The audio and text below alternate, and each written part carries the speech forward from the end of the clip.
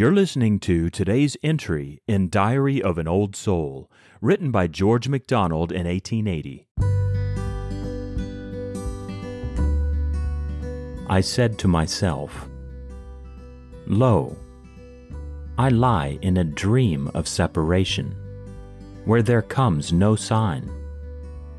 My waking life is hid with Christ in God, where all is true and potent, fact divine.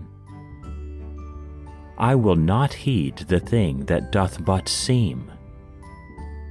I will be quiet as a lark upon the sod. God's will, the seed, shall rest in me, the pod."